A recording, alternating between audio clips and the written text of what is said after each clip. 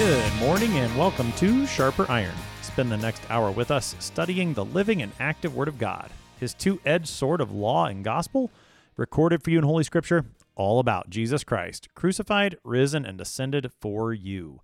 Thanks for tuning in this morning here on Worldwide KFUO, Christ for you, anytime, anywhere. I'm your host, Pastor Timothy Appel of Faith Lutheran Church in Godfrey, Illinois. Thank you to the generous underwriters of Sharper Iron, the Lutheran Church Extension Fund, where your investments help support the work of the Lutheran Church Missouri Synod.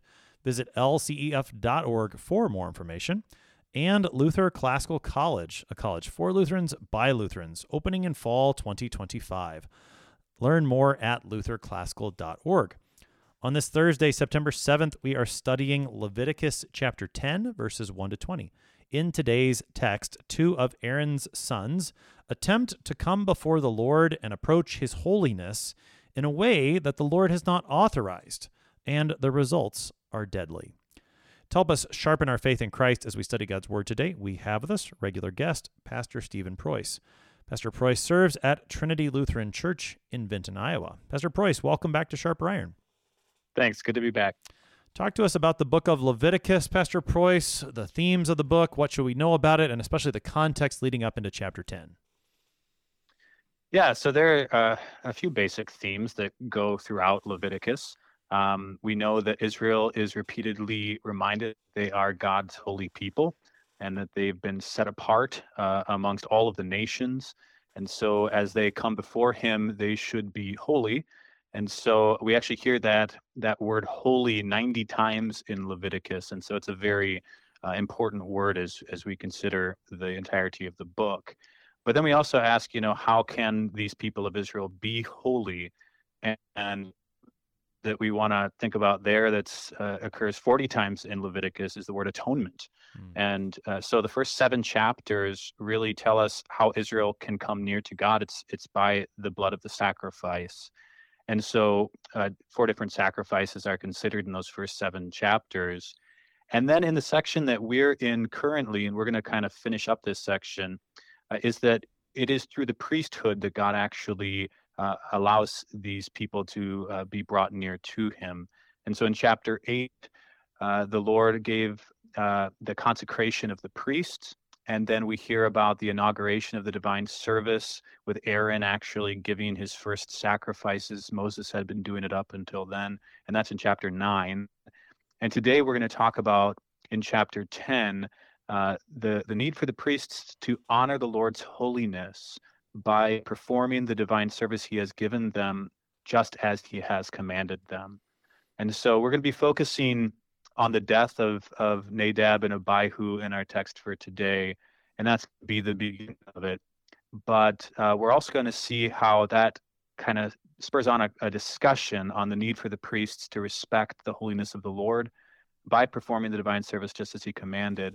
And that really gives us a little bit of the context that we want. But I'd say this, the last part of chapter 9 is something that we want to see as kind of the clearest focus that we have for this whole section of chapters 8 through 10. And in chapter 9, verses 23 to 24, we hear this. And Moses and Aaron went into the tent of meeting, and when they came out, they blessed the people, and the glory of the Lord appeared to all the people. And fire came out from before the Lord and consumed the burnt offering and the pieces of fat on the altar. And when all the people saw it, they shouted and fell on their faces. And this will give us the needed context for our text today, that presence of the Lord and the fire that's coming forth, consuming the burnt offering. We'll see how that has a rather tragic turn in our text for today. Yeah, as you mentioned, this chapter details at the beginning the death of Nadab and Abihu, who offer unauthorized fire, as we'll talk about in a moment. And it comes on the heels of this really just awe-inspiring moment where the Lord receives the sacrifices. Aaron and his sons have just been ordained. They've gone through the first divine service. They're at this real, high point. The Lord has showed Himself in His glory to the people of Israel. And then suddenly there's this turn, this disobedience in the very next chapter. In some respects, it reminds me of the people of Israel. And again, this is at Mount Sinai still in Leviticus, but a few chapters earlier at Mount Sinai, at the incident of the golden calf back in Exodus chapter 32. They're there at Mount Sinai. The Lord's revealing his law to Moses on the mountain, and what are they doing in the meantime? Idolatry. Here again, you have this wonderful moment where the Lord is giving to his people, he's receiving their sacrifices, and then boom, idolatry. And it's striking how, and I'm sure there's other examples in the scriptures where this happens, but there's this wonderful moment where God in his grace shows his gifts, and then the very next thing that happens is disobedience and unbelief. And it's just striking to see those two side by side yet again here in Leviticus. Yeah, the contrast really is striking. And like father, like son, Aaron did wrong, right. and now here his two oldest sons do wrong.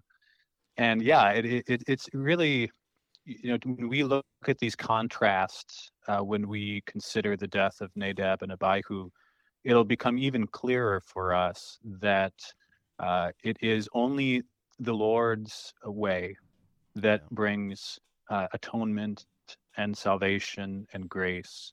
And when man tries to insert himself into it and do it his own way, it leads to only wrath and destruction.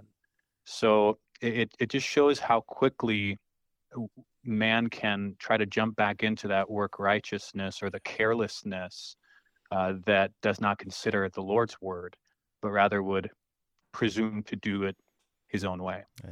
All right, with those introductory thoughts and context in place, let's take a look at the text. This is Leviticus chapter 10. Now Nadab and Abihu, the sons of Aaron, each took his censer and put fire in it and laid incense on it and offered unauthorized fire before the Lord, which he had not commanded them. And fire came out from before the Lord and consumed them, and they died before the Lord. Then Moses said to Aaron, "This is what the Lord has said. Among those who are near me I will be sanctified, and before all the people I will be glorified." And Aaron held his peace.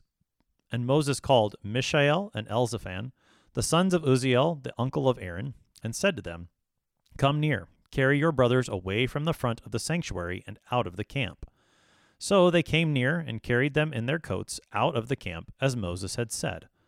And Moses said to Aaron and to Eleazar and Ithamar his sons, "Do not let the hair of your heads hang loose, and do not tear your clothes, lest you die, and wrath come upon all the congregation.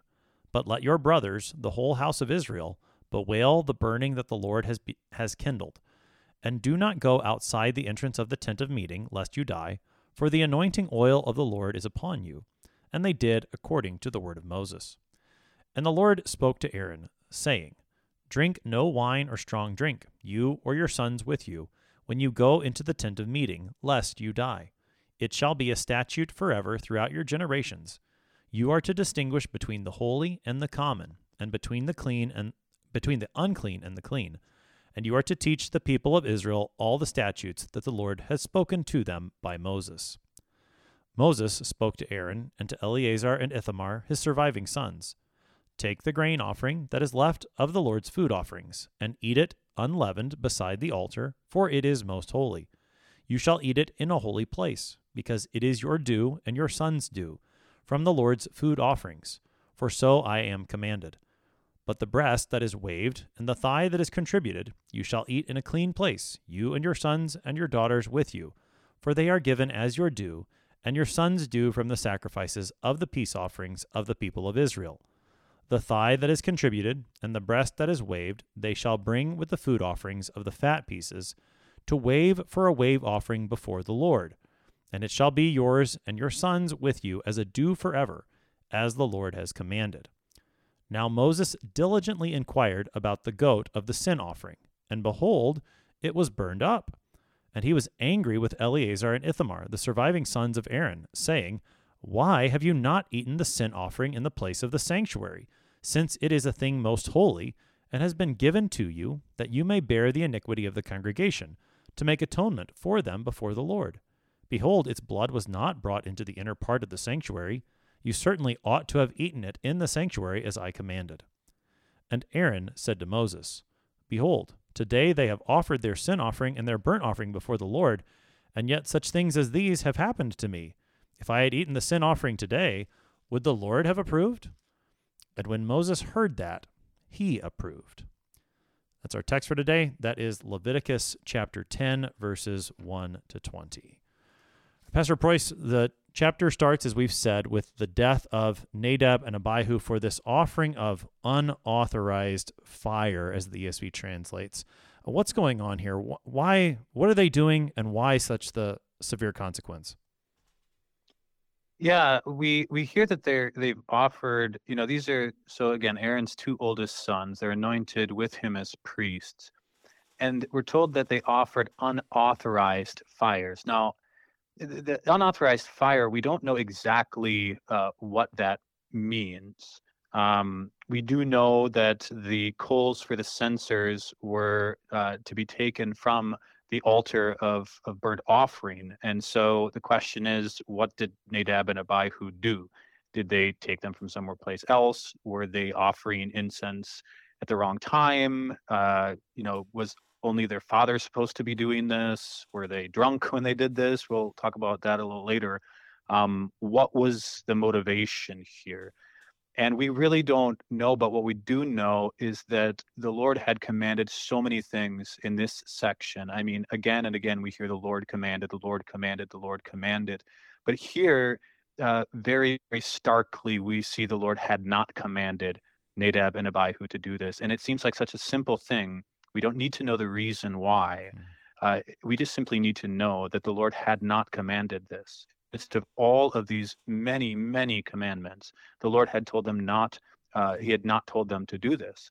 And so since the Lord did not ask for this service, they were failing to distinguish between what was common from what was holy.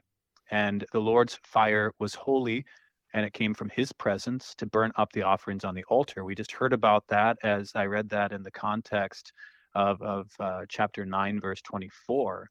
And this brought great joy and reverence to the people as this sacrifice was accepted by the Lord. This fire was to be kept burning as a perpetual fire, we hear in chapter 6. And the coals of this fire were used to burn incense twice a day on the altar in the holy place. So Nadab and Abihu, what they're doing is they're offering, call it unauthorized fire, alien fire, foreign fire, so that which had brought the Lord's grace and blessing, right, consuming the offerings in chapter 9, now brought wrath and death and consumed Nadab and Abihu. It reminds us that the Lord is a consuming fire. And when that fire is not directed against the offerings, it is lethal. It reminds me a little bit of, the whole C.S. Lewis with Aslan, if you know Aslan is a lion, and he's asked, I think it was Susan asked Mr. Beaver whether Aslan is safe, and he says, "What do you mean safe? He's not safe, but he's good."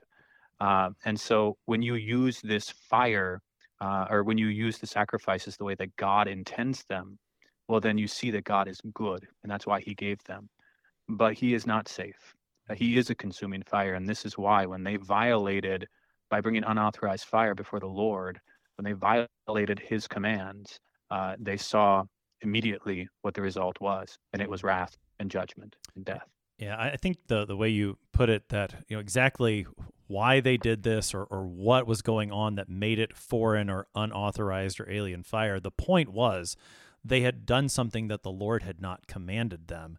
And no matter how potentially holy it might have looked, there were other times where fire was supposed to be offered by these very people in perhaps even this very way, but the fact that this is alien fire not according to the Lord's word, no matter how holy it might have looked, that made it unholy precisely because the Lord had not commanded it.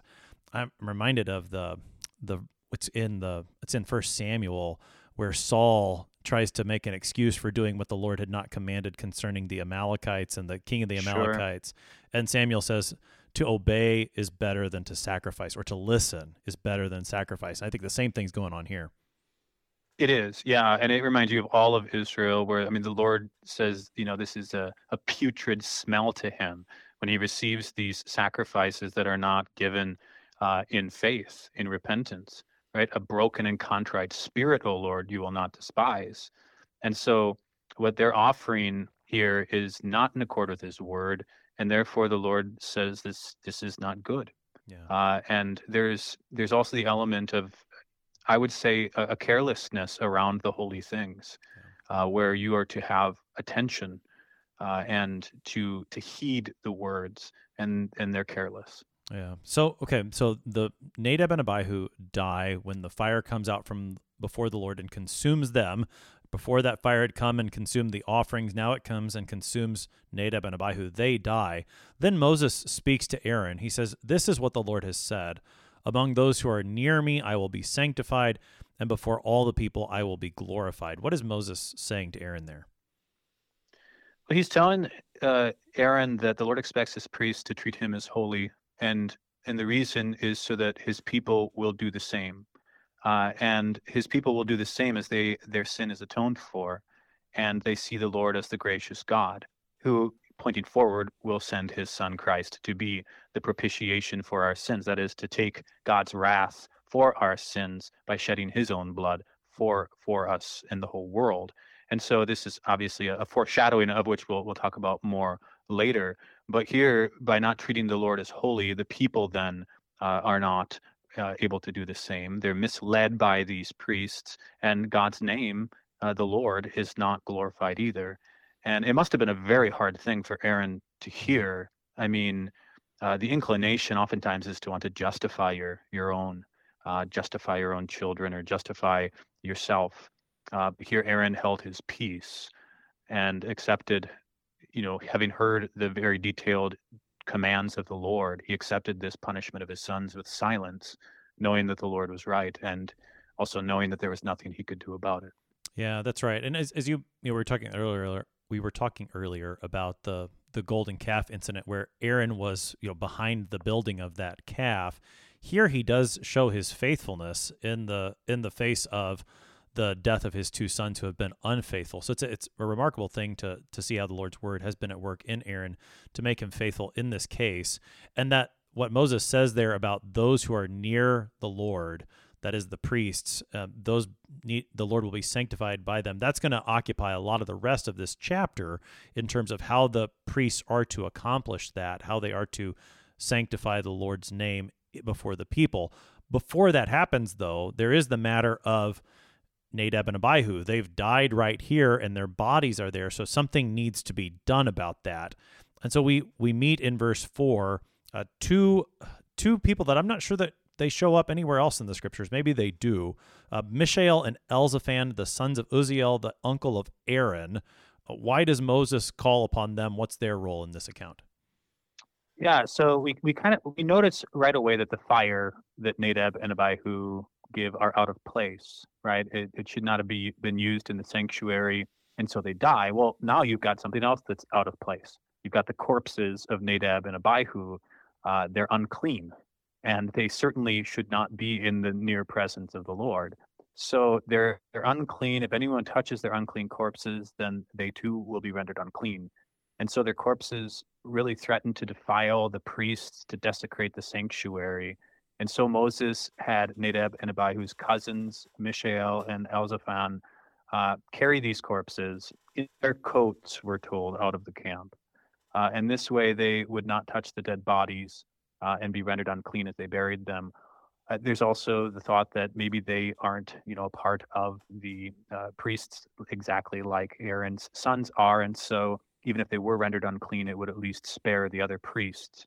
Either way, there's a desecration of the sanctuary going on here with these unclean bodies, these dead bodies, and this would defile the priests who were there, still needing to do the work of the Lord. All right. So even in the way that the Lord provides for these two unclean corpses to be disposed of, he is concerned again with him being sanctified by those who are near him. And so I think you're right that the fact that it's Mishael and Elzaphan who are cousins of Moses and Aaron, if they're sons of the uncle, that make them cousins of Moses and Aaron. So they're Levites, but because they're not of Aaron's line, they're not going to be the high priest or the priests. And so even there, in just the people that are chosen, the Lord, it seems, is making use of the standards that he's already set. He's providing for the holiness of his name, even in the way that these corpses are removed from the tabernacle. Yeah, it shows that the Lord is, I mean, you can't throw him for a loop. He knows what to do even when we violate the holiness that he demands, and he will make it work out. And so he finds a way, and then they keep on going.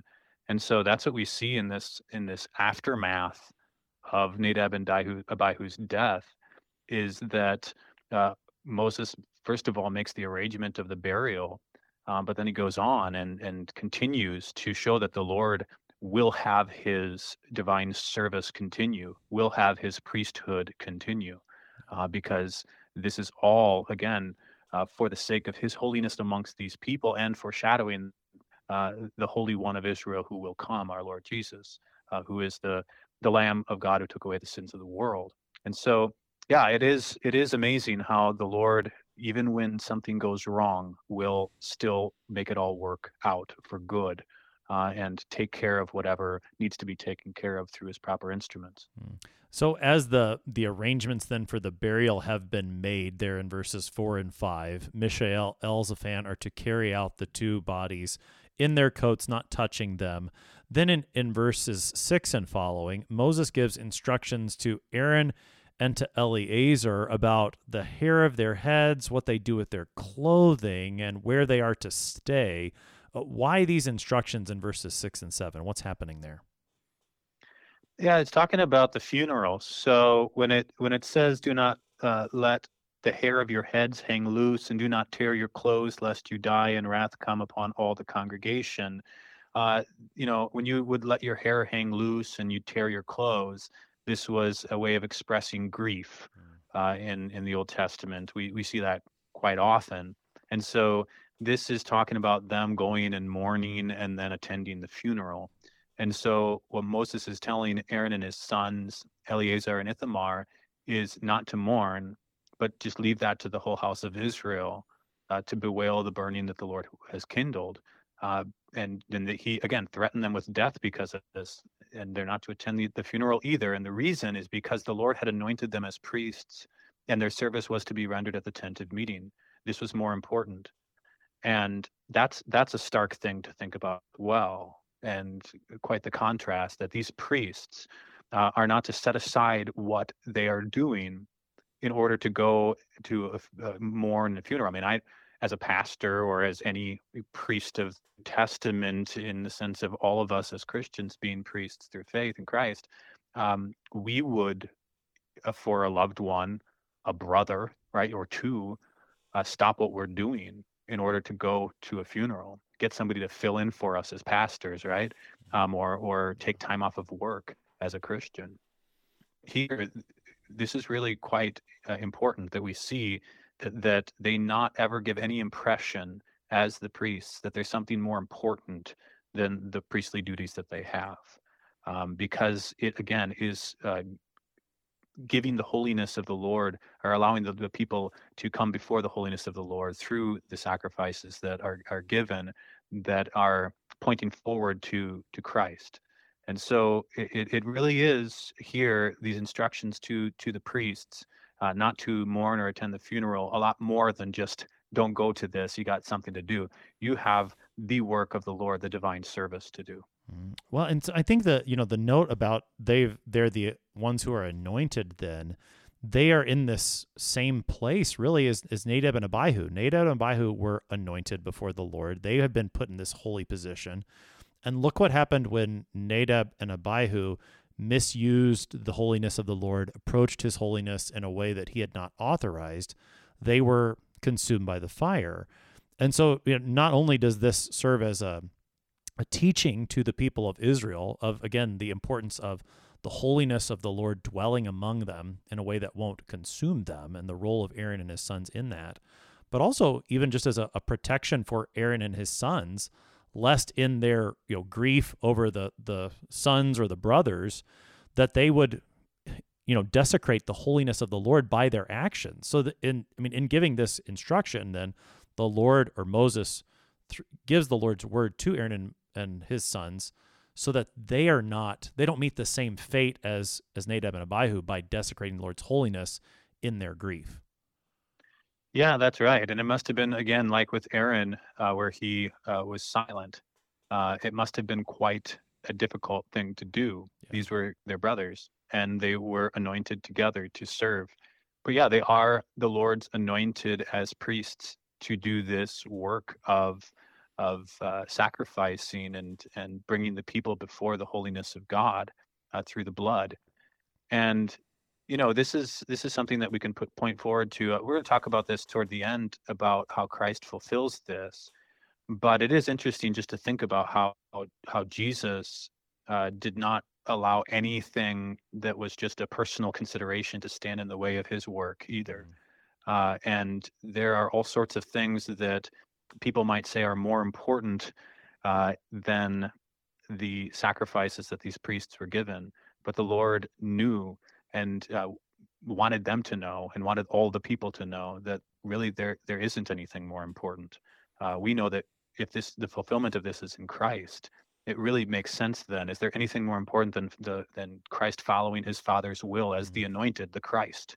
Yeah. No, there's nothing more important than that. So there's nothing more important for them either than doing this. Yeah, that's right. Didn't you know that I had to be about my Father's business or to be in my Father's house? The 12-year-old Jesus tells that to Mary. I mean, even his interaction with Mary at the wedding feast in Cana, my time has not yet come. That over and over again, the Son submits to the Father's will. He seeks after what his Father has given him to do.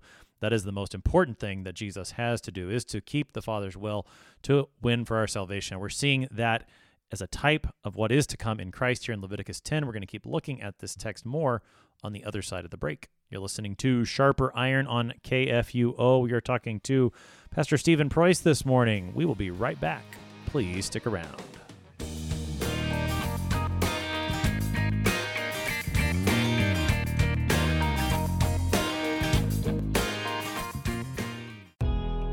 Who does Lutheran Church Extension Fund serve, you ask? It's simple. We serve Lutheran Church Missouri Synod ministries and church workers with loans and ministry services. And it's faithful Lutherans like you, church members and church workers alike, investing with LCEF that makes it possible for LCEF to serve these ministries. Learn more at lcef.org. LCF is a nonprofit religious organization. Therefore, LCF investments are not FDIC-insured bank deposit accounts. This is not an offer to sell investments or solicitation to buy. LCF will offer and sell its securities only in states where authorized. The offer is made solely by LCF's offering circular. Investors should carefully read the offering circular, which more fully describes associated risks.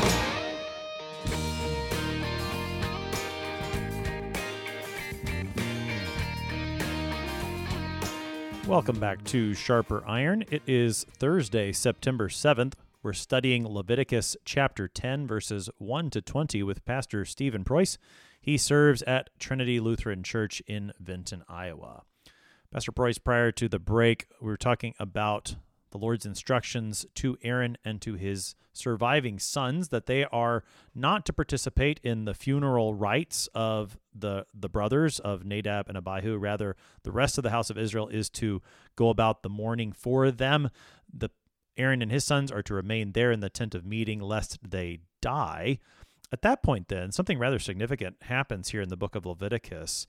In chapter 10, verse 8, the Lord does not speak to Moses at this point, nor does he speak to Moses and Aaron together, but he speaks directly to Aaron in verses 8 to 11. This is a significant moment where the Lord addresses Aaron particularly as high priest. What does the Lord have to say to Aaron in verses 8 to 11 of our text? Well, the first thing he says is, drink no wine or strong drink, you or your sons with you, when you go into the tent of meeting, lest you die. It shall be a statute forever throughout your generations. And this prohibition of the priests consuming alcohol during their liturgical service is likely mentioned here for a couple of reasons. Some would say it's part of the funeral service, was what they called the cup of consolation. We hear about this in Jeremiah 16. And so they're not to be going to the funeral, they're not to be mourning. And so this is a continuation, some would say, of what was spoken of before in the verses previous in verse 6 and 7. Another option is just the idea that, maybe Nadab and Abihu's acting rashly was because they had taken part in drinking this intoxicating drink. And so they were not able to then be careful, and they made mistakes, and this provoked God's judgment. And so that's another option that could be there. They are meant to be there in the midst of the sanctuary to bring the people of Israel before the holy presence of God, and by making a mistake, obviously it causes judgment not only for the people who are guilty, the priests, but also upon the people of Israel if the priests are not doing what they're given to do. So they're supposed to attend to this lest they die. And he then gives kind of a summary here of what they're all to be doing in general. You are to distinguish between the holy and the common, and between the unclean and the clean. And you are to teach the people of Israel all the statutes that the Lord has spoken to them by Moses. So here we see that, when these priests are given to distinguish between what was God's, right, the holy, and what was not, the common, between that which was clean and unclean, this was safeguarding God's holiness, protecting God's people from the ramifications of desecrating his holiness, like what happened with Nadab and Abihu. And so the priests were responsible for teaching this distinction to the people of Israel, and any type of drunkenness would certainly not allow them to be able to do this clearly. So however you want to look at that, clearly this prohibition is meant to keep the priests attentive to the holy work that the Lord has given them to do. The note here in verse 11, where the Lord tells Aaron to teach the people of Israel all these things, I think is pretty significant, because we normally think of the priests as those who are doing the sacrifices. As we'll see in the coming chapters, they're going to be, the ones who are examining various skin diseases and things like that to see what is clean and what is unclean. But the teaching role of the priests, I think, is something that we forget about. And I would imagine that teaching role certainly involves the vocal teaching. So they are to, tell the people, this is what is clean, this is what is unclean. Again, to use the skin diseases as an example, if you've got this on your skin, you need to come and talk to the priest so he can look at it. Those are the kinds of teaching they would do. But even just in the rites themselves, the first 7 chapters of Leviticus, as you said toward the introduction, are a list of sacrifices that are to be done. And as a part of those sacrifices, there's not a lot of oral instruction, it seems. There may be some, but there's not a ton. Just the fact that they're doing the sacrifices, and in the way that they're doing the sacrifices, that in and of itself is a teaching and a proclaiming of Christ's sacrifice ahead of time. I just think sometimes we forget about this teaching role of the priests, and it's helpful to see it here in Leviticus 10. Yeah, it is, and it's a both and, isn't it? You think about that I think about it as a father. My children learn from what I do and not just what I say. And so too, the people of Israel are learning from what the priests are doing, and they're certainly proclaiming through their actions. But they are also teaching the law of God, and they're making decisions about things based on the law. These priests are really the ones who are teaching what it means to be holy and what it means to not be holy to the people in both these ways, both through their words and through their action. So with that instruction, again, directly from the Lord to Aaron, then Moses speaks up again. He speaks to Aaron and to Eleazar and to Ithamar, the surviving sons of Aaron. And he has instructions about some of the offerings that are to be offered, what is to be eaten, things like that. What do we hear from Moses to Aaron and to Eleazar and Ithamar there in verses 12 to 15? Yeah, so Moses speaks to all 3 of them and tells them to take the grain offering that's left of the Lord's food offerings and to eat it unleavened beside the altar because it is most holy. Tells them to eat it in a holy place. It's their due, their son's due from the Lord's food offerings. For so I am commanded. And talks about the breast that is waved and the thigh that is contributed. You shall eat it in a clean place, you and your sons and your daughters with you. For they are given as your due and your sons' due from the sacrifices of the peace offerings of the people of Israel. And mentions also the thigh that is contributed and the breast that is waved. They shall bring with the food offerings of the fat pieces to wave for a wave offering before the Lord, and it shall be yours and your sons with you as a due forever, as the Lord has commanded. So here he's telling them to consume that which had already been begun. So before the deaths of Nadab and Abihu, these sacrifices were begun, and they were not made unclean by their deaths. Instead, the Lord commanded the use of these sacrifices as food for Aaron and his sons. And so he's telling them here to make sure that they actually complete that eating as the Lord would expect of them. So, and it seems then that between verses 15 and 16, those things take place and begin to take place, to the point that after some time, it seems, passes in verse 16, then Moses comes back to ask about how this is going, and he asks particularly, it says, about the goat of the sin offering, and he finds out that it was burned up, and this causes him to be angry with Eleazar and Ithamar. Why does Moses become angry in this case? What's going on as Moses addresses Eleazar and Ithamar? What's going on is the sin offering was given so that the Levites would bear the iniquity of the congregation of Israel to make atonement for them before the Lord. The Aaronic priests would bear the iniquity of the whole priesthood. Then on the Day of Atonement, a scapegoat would bear the iniquities of both the people and the priests, so that no one would die for a sacrilege to God's holiness. And the priests, what had happened is that they had broken God's law that governed these sin offerings. When the sin offering was not for priestly atonement, the meat was eaten instead of burned.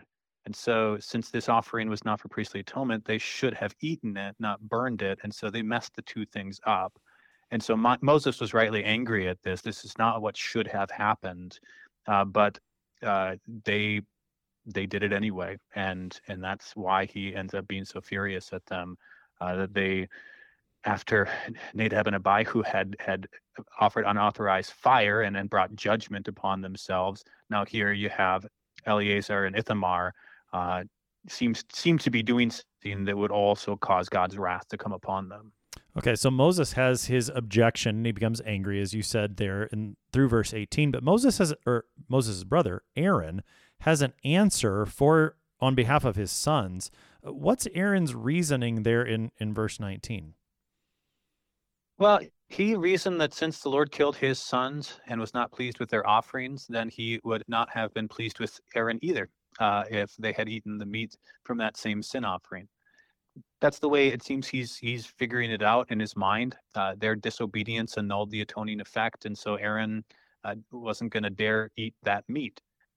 And Moses approving of this really signals that the Lord found this reasoning sound as well, or at least accepted it.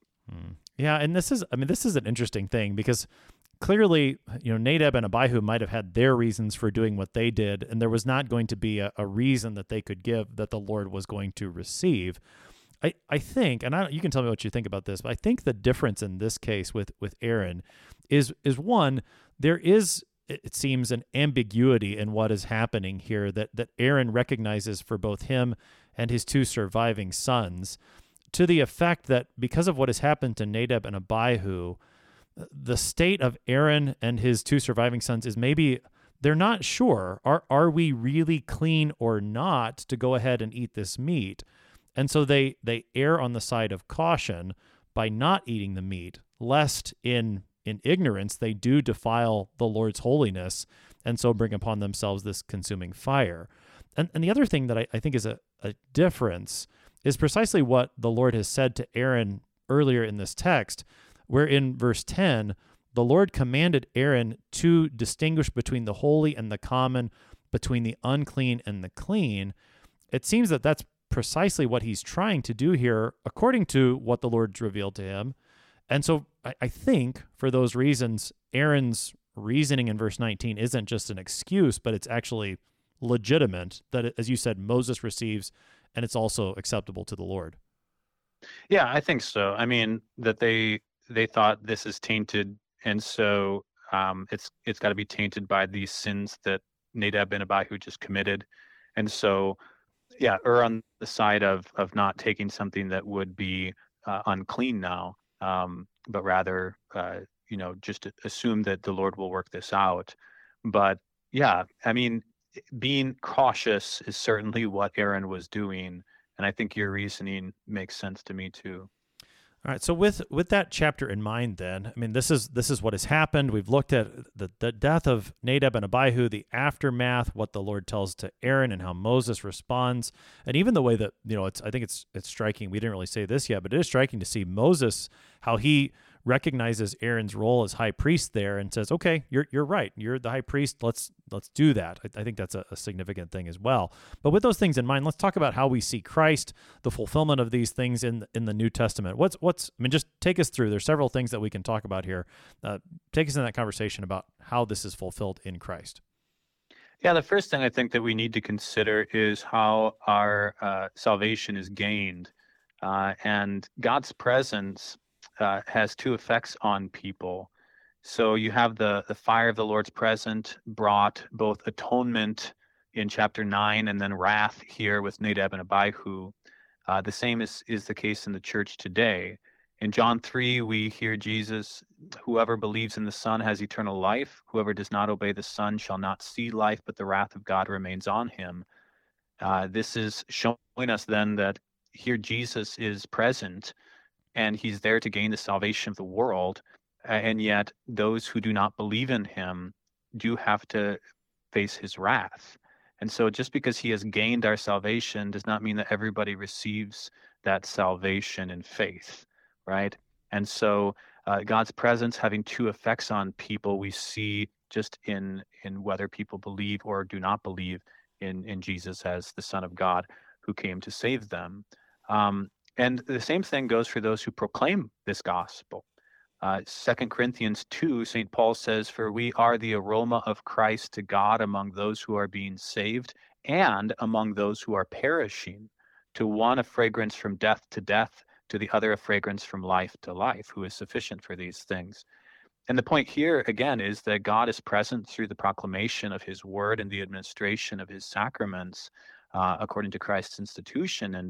And as he is doing this, the minister of the word is a fragrance for those who are being saved in a good way, and in a bad way for those who are rejecting it. So there's God's presence is going to have these two effects on people. And we see this clearly within the Lord's Supper in 1 Corinthians 11, where those who do not discern the body of Christ, which is God intends to bring forgiveness, right? This is given and shed for you for the forgiveness of sins. And yet if they do not discern the body, it actually brings judgment. And so coming before the holy God and into his presence without the atoning blood of Christ, this means death. And since these sacrifices in the Old Testament were meant to foreshadow that which Christ would give once and for all, you can see how this is fulfilled in Christ, that without Christ, without the priest giving himself as the victim, we cannot approach the holy presence of God. Yeah, I think, So, well, just to try to add to that a little bit, I think of the importance then of the first petition of the Lord's Prayer when we ask for God's name to be holy among us, and how serious a thing that is when we would profane the name of God, whether by our false teaching or by our false living. I think we tend to take those things for granted.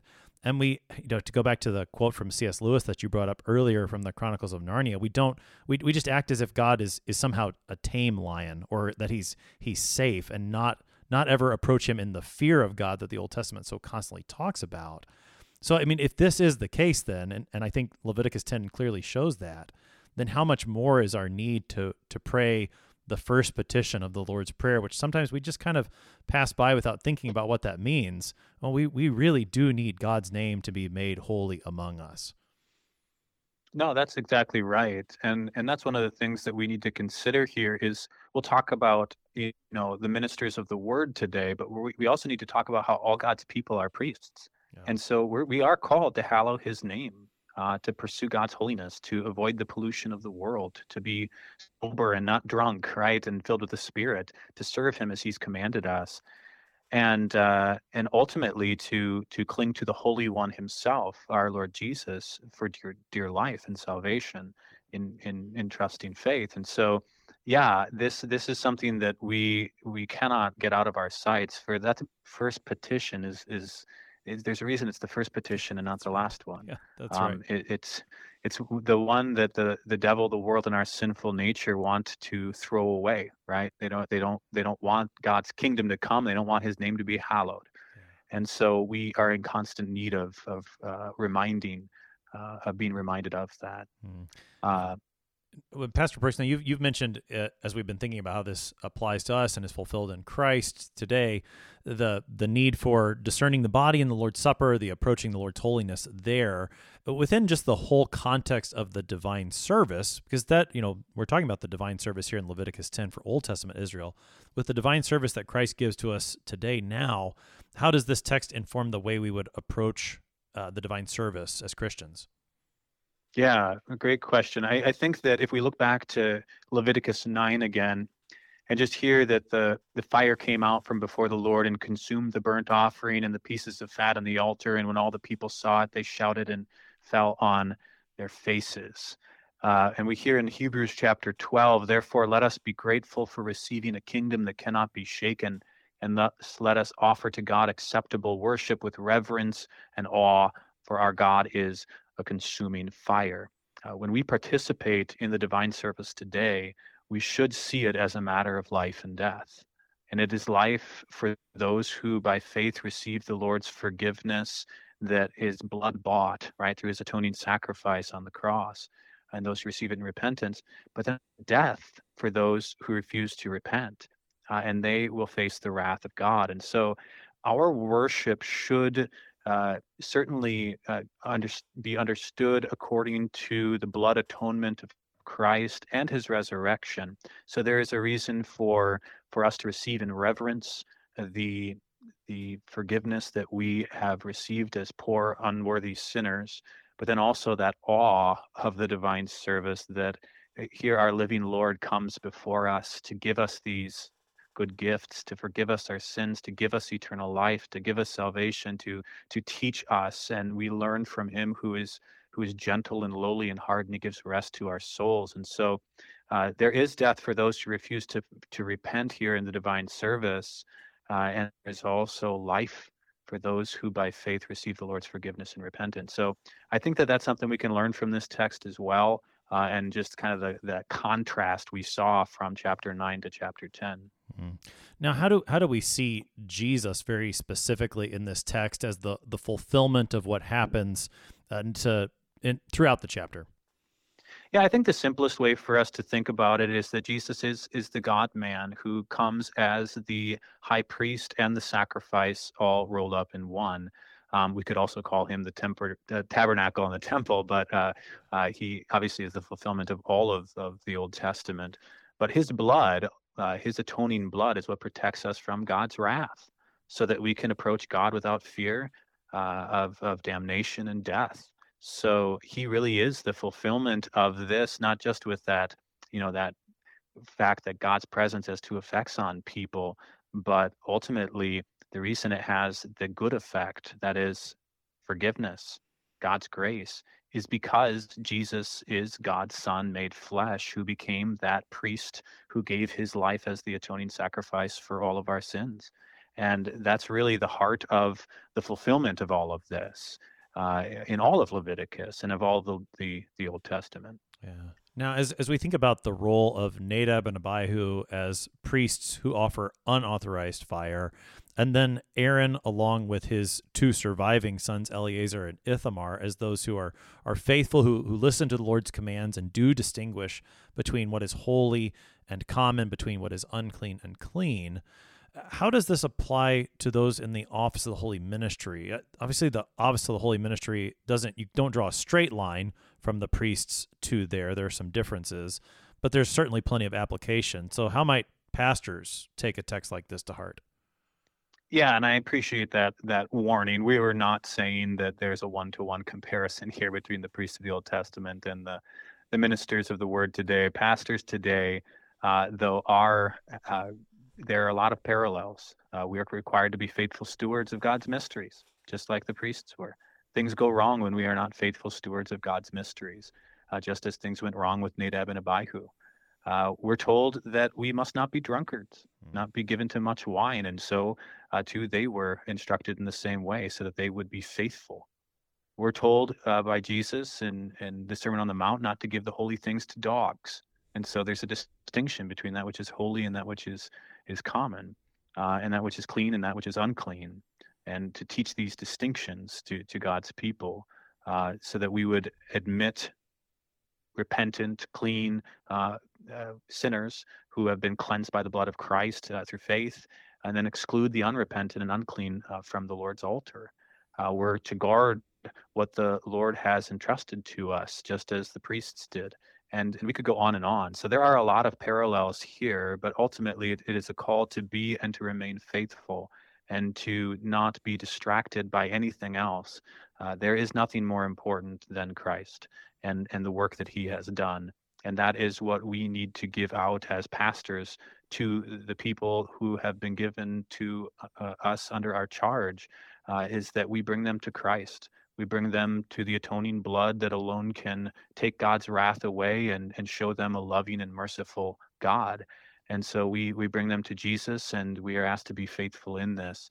And so ministers, pastors today can definitely learn what it means to be faithful and to know that God does want us to take that seriously. We will be judged with more strictness, right?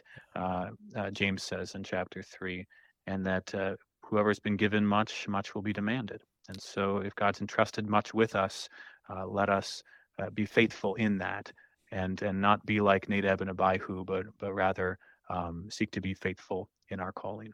Yeah, and I think, all pastors and all Christians as well, sometimes we just get this temptation that we think we know better than God, right? Sure, the fire that you commanded, Lord, that was good in this case, but I have a better fire to offer right now. I could do it better. And this never works. Whenever we think we know better than God to offer something that he has not commanded, to do something, we think we've just got a better recipe than he does. It never works. And just that coming back, as you said, to the Word of God and to constantly bringing people to Christ as their Savior, that's the key, to never think we know better than the Word or can improve upon what he's given, but simply to put our trust in what he has given, to use those things as we minister to the people of God. That's such a huge thing. And really that's for all of God's people then, to put the trust in the Word of God rather than thinking we know better than he does. That deals with the holiness of God's name. We talked a little bit about this before. Pastor Preus, you mentioned all God's people are priests in the New Testament. Help us to use that topic, help us to wrap things up. We've got about 2 minutes here on the morning.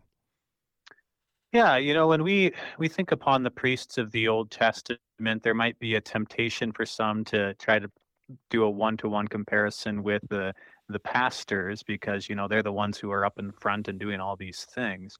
But that's not the case. If we read in 1 Peter chapter 3, we hear that we are to make a defense, every one of us, to honor Christ the Lord as holy, always being prepared to make a defense to anyone who asks you for a reason for the hope that is in you, yet do it with gentleness and respect.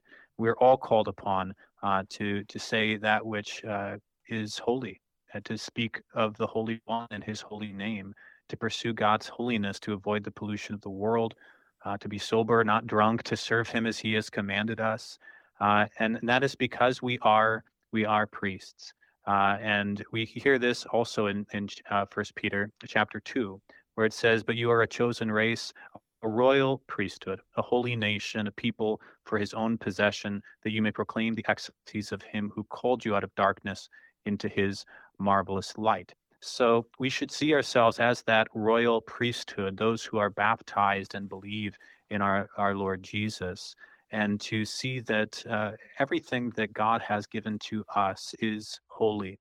And that's why he gave it to us, is that we would be set apart, that we would be blessed by his name and everything that his name stands for, which ultimately is salvation. That's what Jesus is. It is the name that saves. It's the only name that saves. It's the name above all other names. It's the name at which all knees will bow. it is the name that means the Lord saves, the Lord is salvation. And so this is why we as the holy people of God continue to take pains to, unlike Nadab and Abihu, pay attention to what we have been commanded, and all the more look at the fulfillment of this and believe that Christ is our great high priest who has sacrificed himself to take our sins away, shedding his blood so that we are brought before the holy presence of God himself, cleansed, perfect, pure, and holy in his sight.